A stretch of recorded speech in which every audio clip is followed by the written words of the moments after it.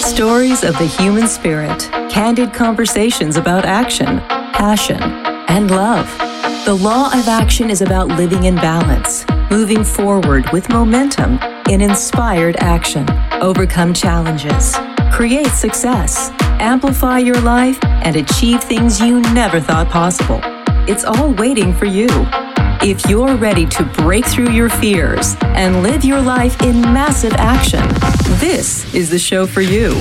He's a best-selling author, speaker, advisor, your host, Mr. Action himself, Rob Actis.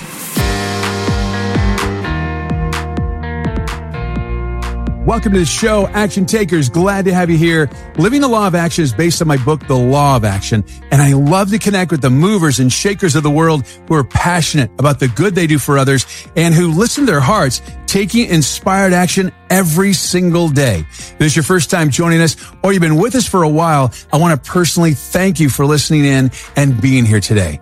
On this show, my guests, they are incredible. People who are forces for good in the world around them and live a life of inspired action. My guest today does just that. In this episode, Terry Tucker and I discuss how you can discover your uncommon and extraordinary life.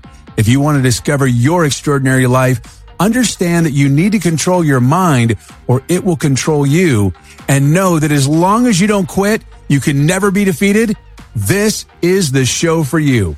Terry Tucker has been an NCAA Division I basketball player, a Citadel cadet, a marketing executive, a hospital administrator, an undercover narcotics investigator, a SWAT team hostage negotiator, a high school basketball coach, a business owner, a motivational speaker, an author, and most recently, a cancer warrior.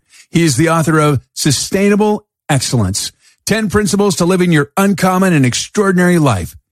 Terry and his wife have lived all over the U.S. and currently reside in Colorado with their daughter and Wheaton Terrier, Maggie. In 2019, Terry started the website Motivational Check to help others find and lead their uncommon and extraordinary lives. Terry, welcome to the Living the Law of Action show. Thank you, Rob. I'm excited to talk to you today. Absolutely. And thanks so much for being here. Really appreciate it. You know, it's amazing how you cross paths through friends and you're like, wow, I never knew you had that connection. You're always one away from someone incredible. So really glad to have you here today. All right. So you have done so much. And first of all, I love that you're a cancer warrior. Congratulations, because you definitely are a fighter and you definitely have overcome that and you continue to. It's not something that goes away. It's something that you kind of have adapt to. And, of all the things that you've done, you definitely are an action taker. One of the things that I think is so important is the motivation. And we'll just dive into the cancer part. People say, life is terrible. I'm just not going to get out of bed. And I don't know if I can go further. I don't know if I can go on. How does someone, and I've experienced a near-death experience. I had a blood clot, and for 3.5 months, I lied in bed to try to not die. And it's very difficult to go through any type of life-threatening or life-challenging illness or instance, in that you sometimes go to a dark place and you sometimes I don't know if I want to get up. So what motivated you every day to be the warrior and to fight? Yeah, there's a big difference between living and not dying. I guess the way I look at it is we're all going to experience pain in our lives. Pain is inevitable. And it doesn't have to be cancer pain like mine. It very well could be, you flunk a test at school or break up with your boyfriend or your girlfriend or, don't get the promotion at work that you expect. Pain is inevitable. But suffering is optional. Suffering is what you do with that pain. Do you use it to make you a stronger and more determined individual? Or do you wallow in it and feel sorry for yourself and want people to feel sorry for you? I guess I want your audience to understand that I'm a human being. I have bad days. There's no S on my chest. I don't wear a cape and fly around with magical powers or anything like that. Right. I have bad days. I just don't let myself stay there. And the biggest part of this, and you already mentioned it in the opening, is being able to control your mind. Because if you can control your mind, it's not going to control you.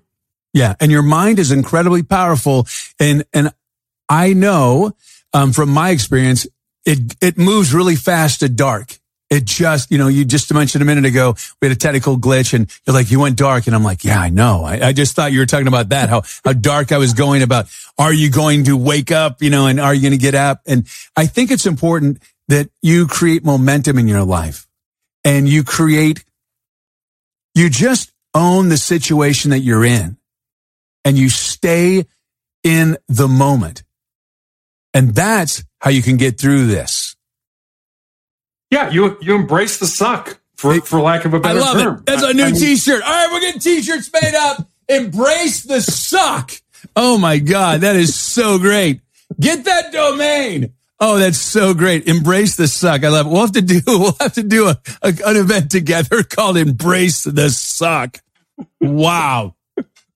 Well, you've done so much, and I'm looking here and I'm like, NCAA Division I college basketball player, the Citadel Cadet. And by the way, thank you for your service. I think one of the things that really got me fascinated is, and I wanted to just dive into it, is I love negotiation. It's one of my most favorite things.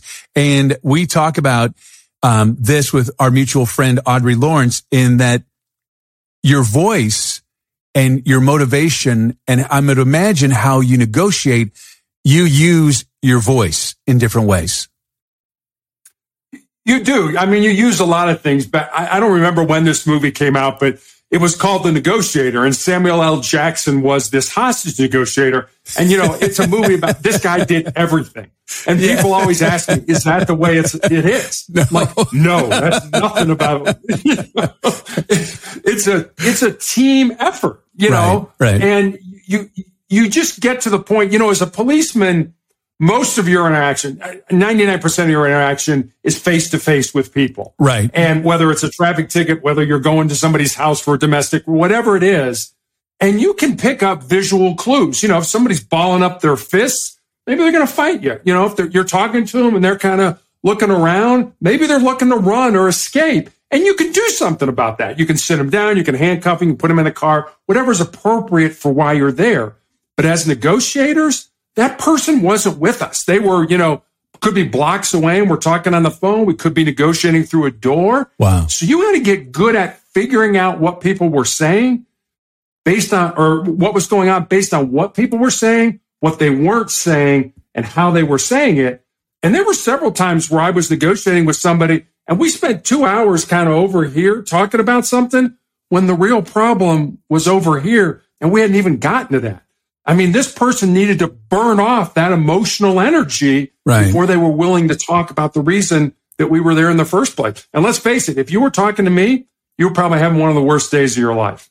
Absolutely. And you have to let them know that it's not the worst day of their life, that there's a light at the end of the tunnel, and there is a light at the end of the tunnel. And it's important to know that the motivation, as we're talking about motivation, your motivation, and I can only imagine, and I don't know why, but I'm tearing up, is that, I was in a situation where I was in an armed robbery and the guys came in and they shot at the ceiling and I turned around and I had a .357 Magnum put to my forehead. And, whoa, that just hit me.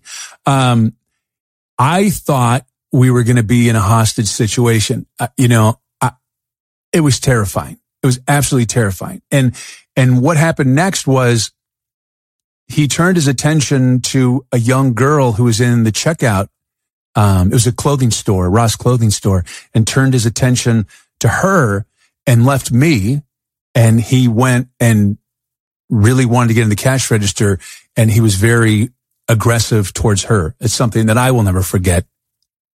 And I can only imagine the responsibility, and talk about motivation, is you being on the other end of a line in a hostage situation and know that you are, in essence, possibly in control of the hostage's survival. And that is sheer motivation. It is. And I'll be honest, our team never lost a hostage.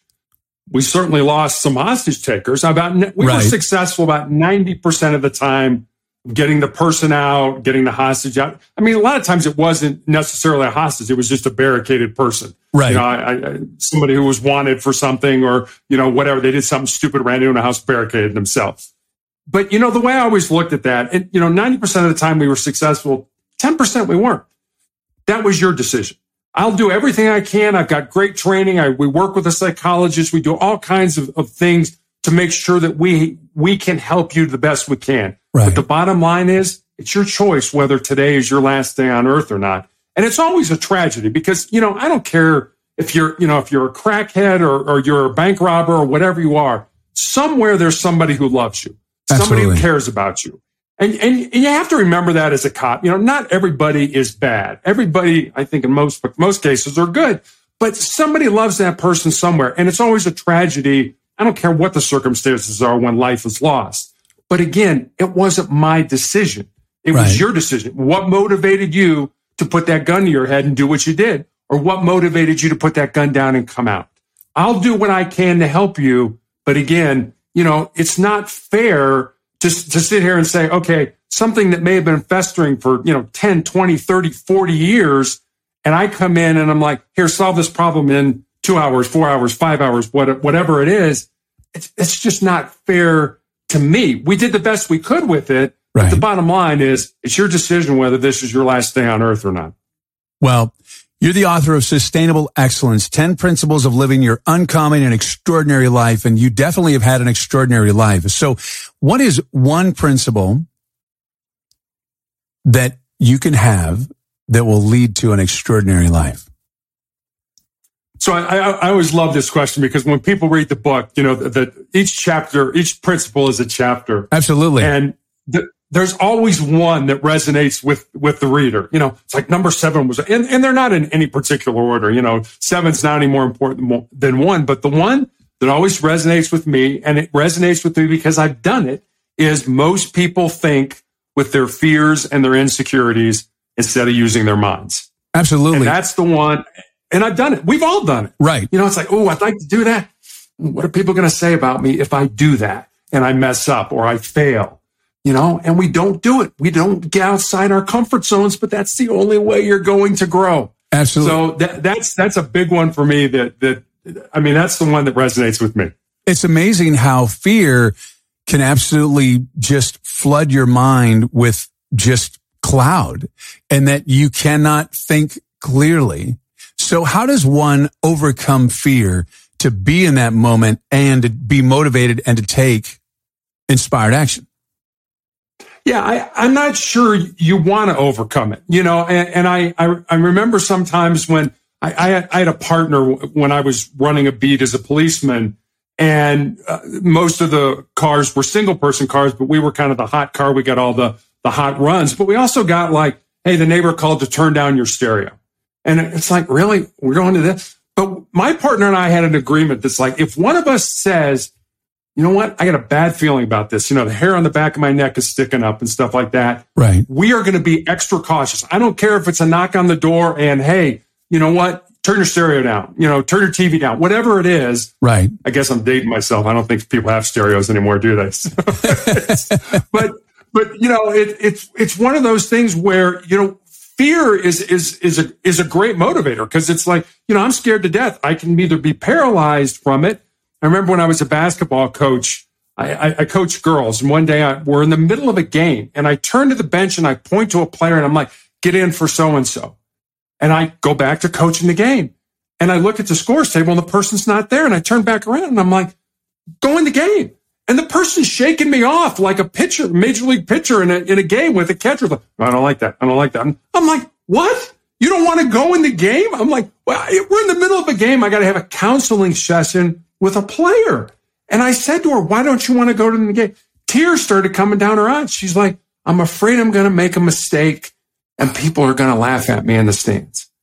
You know, and I told her, I said, look, there are no uniform wearers on this team. You show up every day to practice and you work hard. You deserve to be in that game. Not only do you deserve to be in the game, but your teammates are counting on you to help out. You know, this isn't just about you. This is about us as a team. I'd never done a counseling session on the sidelines in the middle of a game while it was going on behind us. Wow. But fear is a tremendous motivator. And eventually she realized I have an obligation to this team and went into the game. But it was fear motivated her to, I'm not going in. I'm afraid of what people are going to say about me. Wow. Yeah. I did something that was incredibly, I'm afraid of heights. And I did a flying trapeze school. And it took me, I broke the record. It took 20 something minutes to climb up the ladder. And I'm like, oh my, and I was in front of my friends and it was just horrific. I got up a little bit and then all of a sudden they're like, you got to keep going. And it took a long time to get up there. And I don't know whose brilliant idea it is, but when you get up to the very top, it's clear plexiglass. So you're up, you're scared anyway, and you're up at the top. And I'm like, wow. So I didn't want to do it. And I want to get, and the guy's yelling at me, you're not getting down. You're not getting down. You're only going to fly. And I'm like, oh my God. So he said to me, Rob, here's the deal. There is no more danger in front of you, and you cannot be any more scared. So all you can do now is jump. And it really, man, put so much in perspective, because fear is all around us. And I find that, self-worth for most people is what really allows fear to just overcome them. And, like your basketball player, I'm not worthy of being out there. I'm afraid, I'm afraid of someone who's going to laugh at me. And, I don't have the inner strength. So how does someone build up their inner strength to be motivated, to get out there and to take action? I think you have to just face that fear. And when you were telling that story, our daughter is a graduate of the United States Air Force Academy. And part of what they had to do was jump off of I don't know, it was 20, 25 feet in the air, tower, wearing full ABUs, the wow. uniform, kind of the day, boots and everything, into water and swim underneath this obstacle. And you had to do that to graduate. So, and I'll tell you, our daughter was like, not doing that. I'll do this. But again, over a period of weeks, it was like, okay, just go up there and stand. All right, now you can come down. And then just go up there and get up closer to the edge. And go. I mean, eventually she did it, but it just takes time to face that fear. And if you can overcome that fear, then you're a stronger individual. And the next time a fear or a challenge is presented to you, then you're going to be, hey, I tackled that one. I can tackle this one. So you just kind of build on it. It's kind of like the little snowball going downhill. It just gets bigger and bigger and bigger, and you have more confidence. But you've got to get through that first fear. And I mean, we all have. You have a fear of heights. We all have different fears of things, and we need to respect that. There's a great book by a guy by the name of Gavin de Becker who wrote a book called The Gift of Fear. And this is a guy who consults with the Secret Service about protecting people and things like that. And he talks about facing that fear with the understanding that we all have them, but if you run from them, you're never going to get better in life. Yeah, absolutely. It's the law of action is based on decide, plan, and act. And it's about overcoming your fear, like just owning your fear and moving forward. And what I like about what you just said is that you can take baby steps. You can take baby steps. So what you do is you decide, you plan, you act, you take action, and then you can adjust and you can pivot. And the cool thing is when you do that in life, it creates a momentum. So what your daughter did was create a momentum to get to the end result. So she built that foundation, and you can do that in your life. Just, you don't have to be the biggest overcomer of fear. You can take those baby steps and you build that foundation, and it's like a muscle, and you create that momentum and you get stronger and stronger and stronger. So how did she do? Did she make it? She did. What? She did. She's a lieutenant in the U.S. Space Force now, the new branch of the military. Wow. That's awesome. Congratulations to her and to you. That's really wonderful. How did she, that's the coolest thing. I'm curious. When she did it and she overcame that fear, what was her reaction when she Was she elated or was she just a sense of calm? No, she was elated. I mean, I got a phone call. I'm sure as soon as she got out of the water, it was like, Dad, I did it, and it was like, yes, I knew you could. But as you say, you just break it down. I mean, if you think about it, our brains are hardwired to avoid that pain and discomfort. We don't like pain and discomfort. Right. But what if you, instead of running from pain and discomfort, what if you embraced it? What if you flipped it inside and burned it as fuel or used it as energy to make you a stronger, a tougher, and more determined individual? How much better would you be if instead of running from all the things that scare us, we just stood up to them and used them to make us stronger? Yeah, I think that's really important. And, life comes at you so fast. And there are things that scare us. I mean, the way the world is today, it's kind of scary, and that's, right. I think mental toughness is another important factor. Now, is that one of the traits in your process of mental toughness, of being able to be driven and not just to overcome your fear, but to have that inner strength? Oh, totally. I talk about, and you mentioned a couple of them in the opening, my 4 truths. One is the control your mind or it's going to control you. The second one is the one I just gave you. Embrace the pain and the difficulty that we all experience in life and use that to make you stronger. The third one is more of a legacy truth, for lack of a better word. And it's this, it's what we leave behind is what we weave in the hearts of other people. And then the fourth one you also talked about earlier was, as long as you don't quit, you can never be defeated. And I used those things. I had my foot amputated in 2018 and my leg amputated in 2020. And I had a nurse recently ask me, she's like, what was that like? And I'm like, well, it hasn't been easy. Don't get me wrong. Right. But I go back to the Jim Valvano, the coach of North Carolina State back in the 1990s. He was dying of cancer, won an award at the ESPYs for courage. And he said, cancer can take all my physical faculties, but it can't touch my mind, can't touch my heart, and it can't touch my soul. I didn't understand that when he said it back in the 1990s. I understand that now. As I lose, body parts, I kind of joke with my orthopedic surgeon. It's like, geez, you're piecemealing me to hell one body part at a time. It's like, here's a foot, here's a leg. We kind of joke about it, but that's not who I am. Right. that this is just a vessel or a home or whatever you want to call it for who we really are. I mean, it's our heart, our mind, our soul that makes up, Terry, that makes up Rob. This isn't it.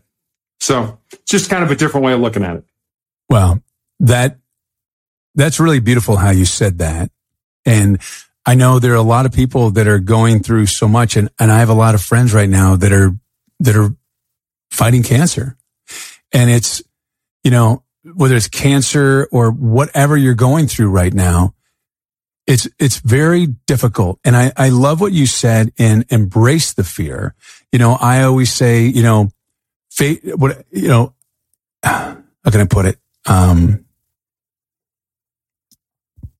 Break through your fear. And I love embrace. And it's, to me, it's very one and the same, embrace and break through, because when I talk about break through your fear, I'm actually taking it and you're strapping onto your fear and you're just jumping together. You're making that leap, because it doesn't really go away. It gets to a point where it doesn't control you. Yeah, I mean, and for us in law enforcement, it keeps you alive. Absolutely. People used to always ask me, do you get scared, from time? Like, yes, any cop that tells you that they're not afraid is either an idiot or they're lying to you. There are just things that I worked in the drug unit for 3.5 years, worked with a guy, and when he was in uniform, he went on a noise run that we talked about, knocked on the door and said, hey, turn your television down. You're bothering your neighbor. And the guys inside were like, okay, turn the television down. Well, when I was in the drug unit, we arrested a guy that was in that apartment 6 years later. Wow. And that guy told us that if he told this guy, because he remembered him, he said, if you would have walked into that apartment, there was a guy behind the door with an AK-47 that would have killed you. And, he's like, I guess it's a good thing I didn't walk into that apartment. So, when the back of, the hair on the back of your neck goes up, you need to pay attention to that. I mean, it's there for a reason. We have these things built into us. They're survival mechanisms. So, don't be, I'm tough, I'm brave. I'm not that tough. I'm not that brave. And I'm 6'8", 240 pounds. So no, you know what? You need to, the things you have inside you, I always tell people that everything you need to be successful in life is already inside you. Just need to find it and pull it out and use it to your benefit. Yeah. Your spidey sense goes off. Yeah. That's good. I mean, I think that's so important that you need to pay attention to your spidey sense. You need to pay attention to what's going on. A lot of people go through life and they're almost like on a sailboat without a rudder and just floating around. And you have to be responsible for your life and you have to drive your life. And to just float around and let things just happen. Now, I'm a very flow person. I'm not about friction, but when I say flow, I'm very intentional in what I'm doing. Yeah, you need to be involved. And I've seen this a lot with cancer where people will just take, and I understand this, they'll just turn everything over to a healthcare professional. And I ask, I'm sure my oncologist is about ready to hit me over the head with a 2x4. I ask a lot of questions. Why are we doing this? If this doesn't work, where are we going to go? I want to be, I guess I want my life to be about the decisions that I made, not about the decisions that somebody else made or decisions I didn't make. I want to be actively involved in my life. Good, bad, up, down, it doesn't matter. I may make mistakes along the way, and I certainly have, but I want to be the one making those mistakes. I just don't want to turn my life over to somebody else and say, here, cure me. You're not going to cure me. I'm going to cure myself. Right. You, doctor, are going to help me do that. Well, your oncologist might be hitting me in the head with a board too, because it's practicing medicine. And I think it's so important. Practice, right. It's practicing. They don't have all the answers and they're human just like us. And if they make a mistake, we're the ones that have the consequence. And it's so important to be an advocate for yourself. And you have to be. I have friends that are going through some serious medical stuff and they are just strapped into a roller coaster like at Disneyland or Magic Mountain, and they're going through on a ride and they're not faring very well. They're just not. And then there's other people that are driving, like they ask a ton of questions and they are getting results and they are finding out and researching and they haven't given up. And I think what happens is when people get into difficult situations, there are times where they just like, whatever happens, happens. Yeah, we have a friend right now who's going through probably at the end of her life with breast cancer. And I am being treated at the University of Colorado where they can do, experimental clinical trials and things like that. She was being treated somewhere else where they were only allowed to give FDA approved medications. And she's more of a friend of my wife's. And, I said to her, how's she doing? She's like, no, she's not doing very good. I said, well, she should go to the University of Colorado. Oh, she only wants to do these, FDA approved. I'm like, she's going to die if she continues to do this. Why not go down fighting? Why not go down trying something that, maybe it's going to work, maybe it's not. I mean, that's what I want to do, and I am. I'm in a clinical trial right now that beats the hell out of me, for an entire week, and I get a couple weeks off, and then I do it again. It's every third week, and again, that goes back to embracing that pain, embracing that suck. And it's going to suck. I'm going to start again on Monday, and it's like, you know what? Okay, bring it on. It's going to make me a stronger individual. There's an old story. It's probably not true, but it's a great story anyway about Alexander the Great when he was dying. And he brings his counselors together and he's like, I want you to carry out my final 3 wishes. He said, my first wish is I want only my doctors to carry my coffin to the grave. My second wish is I want the road to the cemetery to be paved with gold and silver and precious stones. And the third is I want my hands to be hanging out of my coffin. And one of his counselors was like, you're Alexander the Great. These seem like kind of goofy wishes. Why do you want these? And the first one is kind of what we were talking about. He said, I want my doctors to carry my coffin because I want people to realize that no doctor cures anything. They just help the body to cure itself. Right. So that's the first one. The second one is he said, I spent my entire life conquering and amassing riches and fame and fortune, and none of that is coming with me beyond the grave. And then the third one was basically, I came into this world empty-handed. I want people to realize that I leave it pretty much the same way. And I love that story because I think it really kind of encapsulates what's really important in life. Fame, fortune, money, all that stuff, great. Can't take it with you when you go. Love, peace, motivation, you can take that stuff with you. Absolutely. One of the things that, and I have this conversation a lot on this show and my other podcast, Living the Law of Action show here, and then Life Transformation Radio, is when you're faced with a near-death experience, and I think it's important to have this conversation and that you need to live every day like you want to be alive. Like you have to choose your life. And I've had a few near-death experiences, and I'd love to get your thoughts on this, is when I've been in those situations, not what material objects I've ever accumulated or anything. What hit me the quickest was immediately the people in my life and the regrets I had of not doing things, but actually saying things or being with one more time with people. So whenever I talk in front of young people, especially, like if there's something in your heart, something in your soul that you think you should do, but it scares you, go ahead and do it. Because at the end of your life, the things that you're going to regret are not going to be the things you did. They're going to be the things you didn't do. Absolutely. And by then it's going to be too late to go back and do them. And, we're all going to have regrets. And I don't have a lot. I mean, you kind of talked about my resume. I've done a lot of things in life. But the things I do regret are the times when I was selfish and other people got hurt because of that. And there's not a lot I can do about it other than to try to make amends. You can't go back and live your life. You can start from where you are and move forward and try to make your life better. And Absolutely. I think I try to do that every single day. But I always felt that, if you find your purpose in life, whatever that is, and a lot of times people are like, it's got to be your job. It doesn't have to be your job. I mean, you could have a job over here to pay the bills, but your purpose is to paint, to write, to volunteer, whatever that is. But if you find your purpose, and I've seen this, and I'm going to make a huge generalization, seen a lot of people die as a policeman, and over the number of years I've had cancer.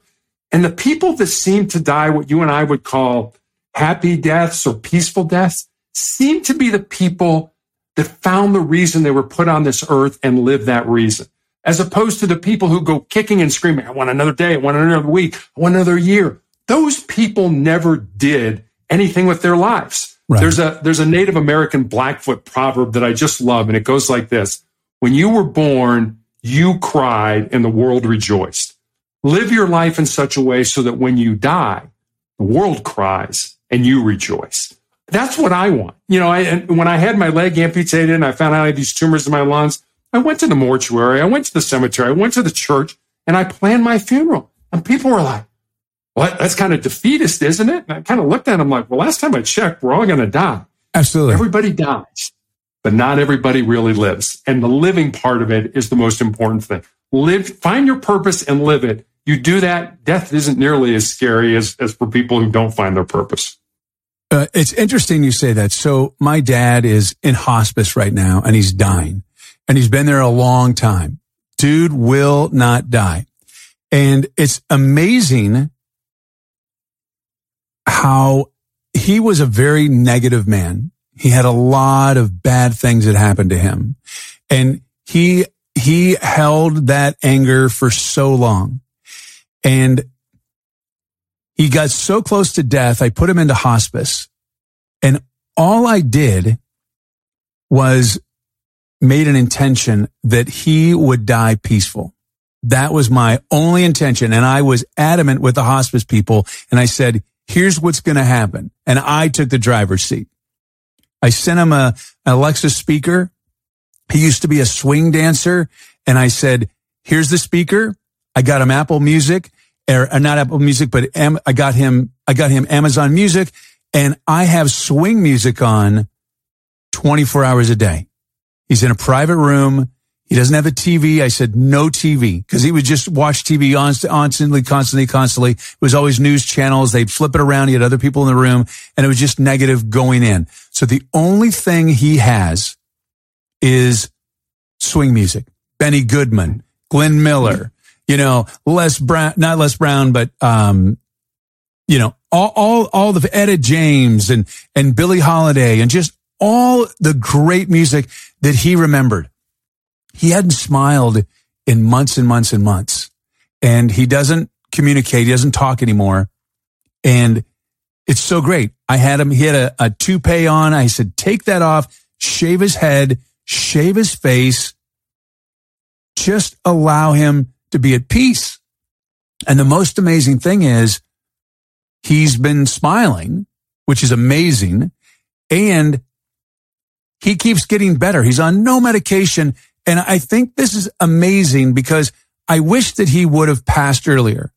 And I think back, and I was talking to some people, some light workers, and they said, what you have done is you've created an opportunity for him to complete his life, to have that, instead of crying to die, to be at peace. And I see him on FaceTime often, and he's in another state. He's in San Diego.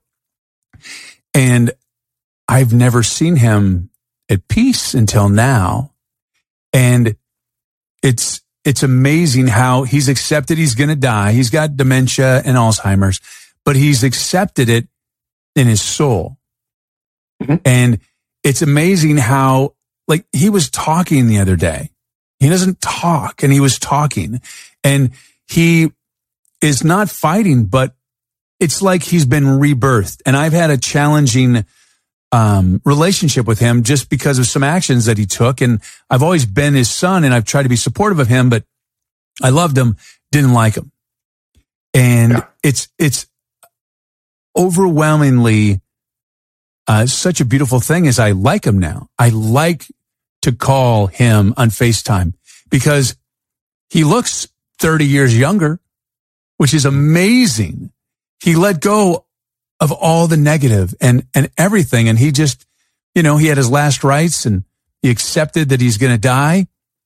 And it's so beautiful because now when he goes into his afterlife, he's not going to have all that yuck. I even removed people that were not good energy around him, that were visiting him. I'm sorry, but you're negative and you've been bad in his life and you're not good. And I don't know what vampire motivation you have to hang out with my dad, but that's getting cut off at the knees.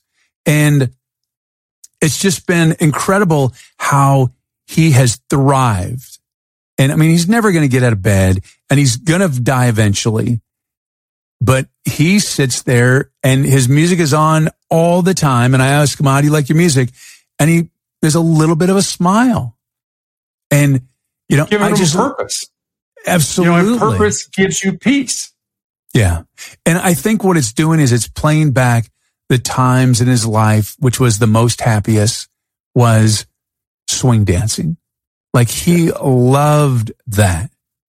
And it's interesting because the energy in the room is so different. The nurses comment all the time. They go, wow, it's so different around him.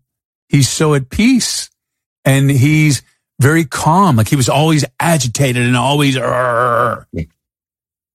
and I think that, having that flow, you have cancer. You were bold, and you went and you looked at, mortuaries and cemeteries and end of life, what's going to happen.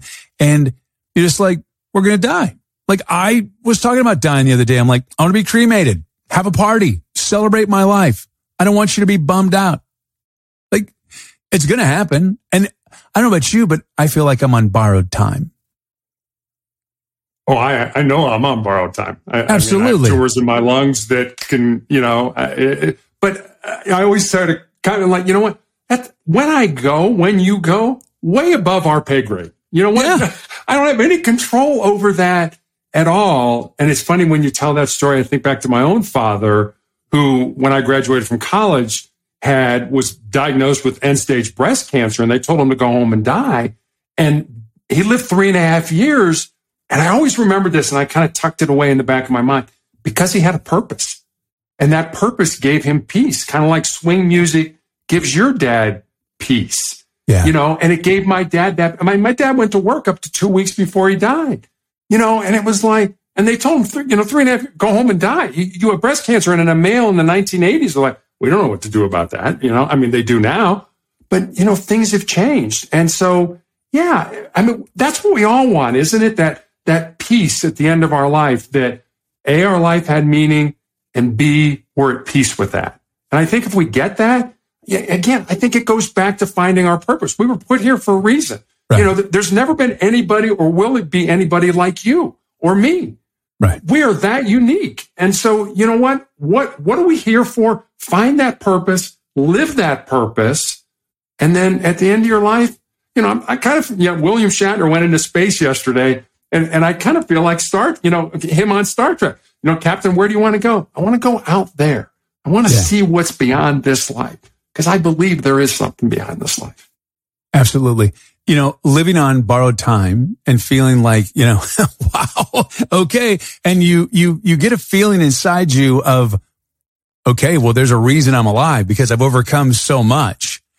And it definitely changes your perspective on life. It did for me. I wrote a best-selling book, and I coach people, and I inspire people, and I want them to have lives that are, happily ever afters, and let them know how much they're worthy of it. And it is that sense of peace. You look at movies and you see those people, they're like, no, I'm good. They stay back and they've lived their life. It's a very powerful way to live. And I think you, as well as we want people to learn from that and to not have to be in the situation that you and I have been in, because life is so extraordinary. And when you quiet down and you have a sense of purpose and realize that this is it, not a dress rehearsal, and that to live every day like you want to be alive, that's a powerful way to live. And so few people do it. Yeah. So many people just go through the motions. It's like Groundhog's Day, day after day after day. It's the same thing. And it's like, people ask me if you could do it over again and you didn't have cancer. No, cancer's made me a better person. Right. I don't like all the crap that's gone along with it. And, the couple times that I almost died as well. But you know what? My doctor showed me my CAT scan from 2020. And I don't have any medical background, but I kind of know what should and shouldn't be there. And I remember looking at it. I had fluid all around my lungs. I had big tumors in my lungs. And I kind of looked at him like, how was I alive? He's like, I have no idea. So what that said to me was, God's not done with me yet. And when he is, it'll be time to go. But for right now, let's put as much goodness, as much peace, as much motivation, as much love back into the world as we can. Yeah, that really hit home when you said that, in that, I had a blood clot, and it was a solid mass from my hip to my ankle. The doctor looks at me and goes, I don't know how you're even alive. How are you? And why you even have a leg? Yeah.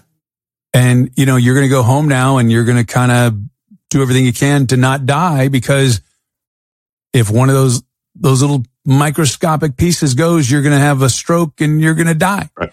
And it's so powerful to live every day like you want to be alive, and to know that you're in your lane and you're doing what you're supposed to do. And I, from the bottom of my heart, and I know we want people to take a moment and breathe and to really dwell on what's important. There's such a morass of crap going on around us, and none of it really matters. And it's amazing how I had a nurse recently who, when I first met her, she was in training in the unit for me. She was still a nurse, but was in training. And a couple months ago, she was taking care of me full time. And she said, I want to tell you a story, but I'm really nervous. And I'm like, well, just tell me the story. And she's young. She's about 25 years old. She said, when I first met you, she said, I was going to get out of nursing. She said, I had a good friend die. It was in a really dark place. I talked to my mom and dad. I was going to quit nursing. I was going to go to work for Amazon.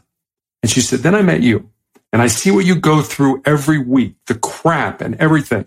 And I read your story and she said, just watching you, I knew I was where I was supposed to be. Now, if she would have never told me that story, I would have had no idea that my life had an impact on her. How many people out there are looking at you, Rob, and say that you never know. You have no idea who they are, but they want to be like you. I mean, we are role models for other people. How we live our life, how we express our life is something somebody who we have no idea who they are is watching us and saying, I want to be like Terry. I want to be like Rob. I want to be like Bob. I want to be like Sally, whoever it is. We have that. It's not about us individually. It's about us collectively. It's about us being out. I mean, that's one thing I learned playing team sports is that, you know, this clinical trial drug I'm on, probably not going to save my life. But are doctors gleaning information that maybe 5 years from now or 10 years from now, they can develop a drug that will save somebody else's life? Probably. Yeah. And I learned in team sports that, you know what? If I don't do my job, not only do I let myself down, I let my teammates down, my coaches down, my fans down, my parents down, everybody else. So life is not about you. Life is about us. And us together can do anything that we set our minds to do. It takes teamwork to make the dream work. Yes, sir. Terry, thank you so much for being here today. What a treat. Audrey Lawrence, thank you for crossing our paths and thank you for connecting us. I really enjoyed our conversation today. And you, my friend, are an inspiration and definitely someone who is an action taker. And I want to thank you for being here today. Thank you very much for having me on. I mean, I always come on podcasts and think, you know what? If our conversation makes a difference in one person's life out there, today's been a good day. Well, today's a good day. It definitely made a difference in my life, and I know it's going to make a difference in our listeners' life. And, you know, if you would like to follow up with Terry, you can reach him at motivationalcheck.com. So glad to have you here. And thank you so much for taking the time out of your busy and precious day to listen. We so appreciate it. Thank you for allowing me, along my very special guest and new friend, Terry Tucker, to touch your heart, move you, inspire you. Remember, take time out to breathe. Don't let fear stop you. Decide, plan, act. Live a life of massive, inspired action. I'm Rob Actis. Until next time. Thank you for listening to the Living the Law of Action show with Mr. Action, Rob Actis. Please rate, review, and subscribe.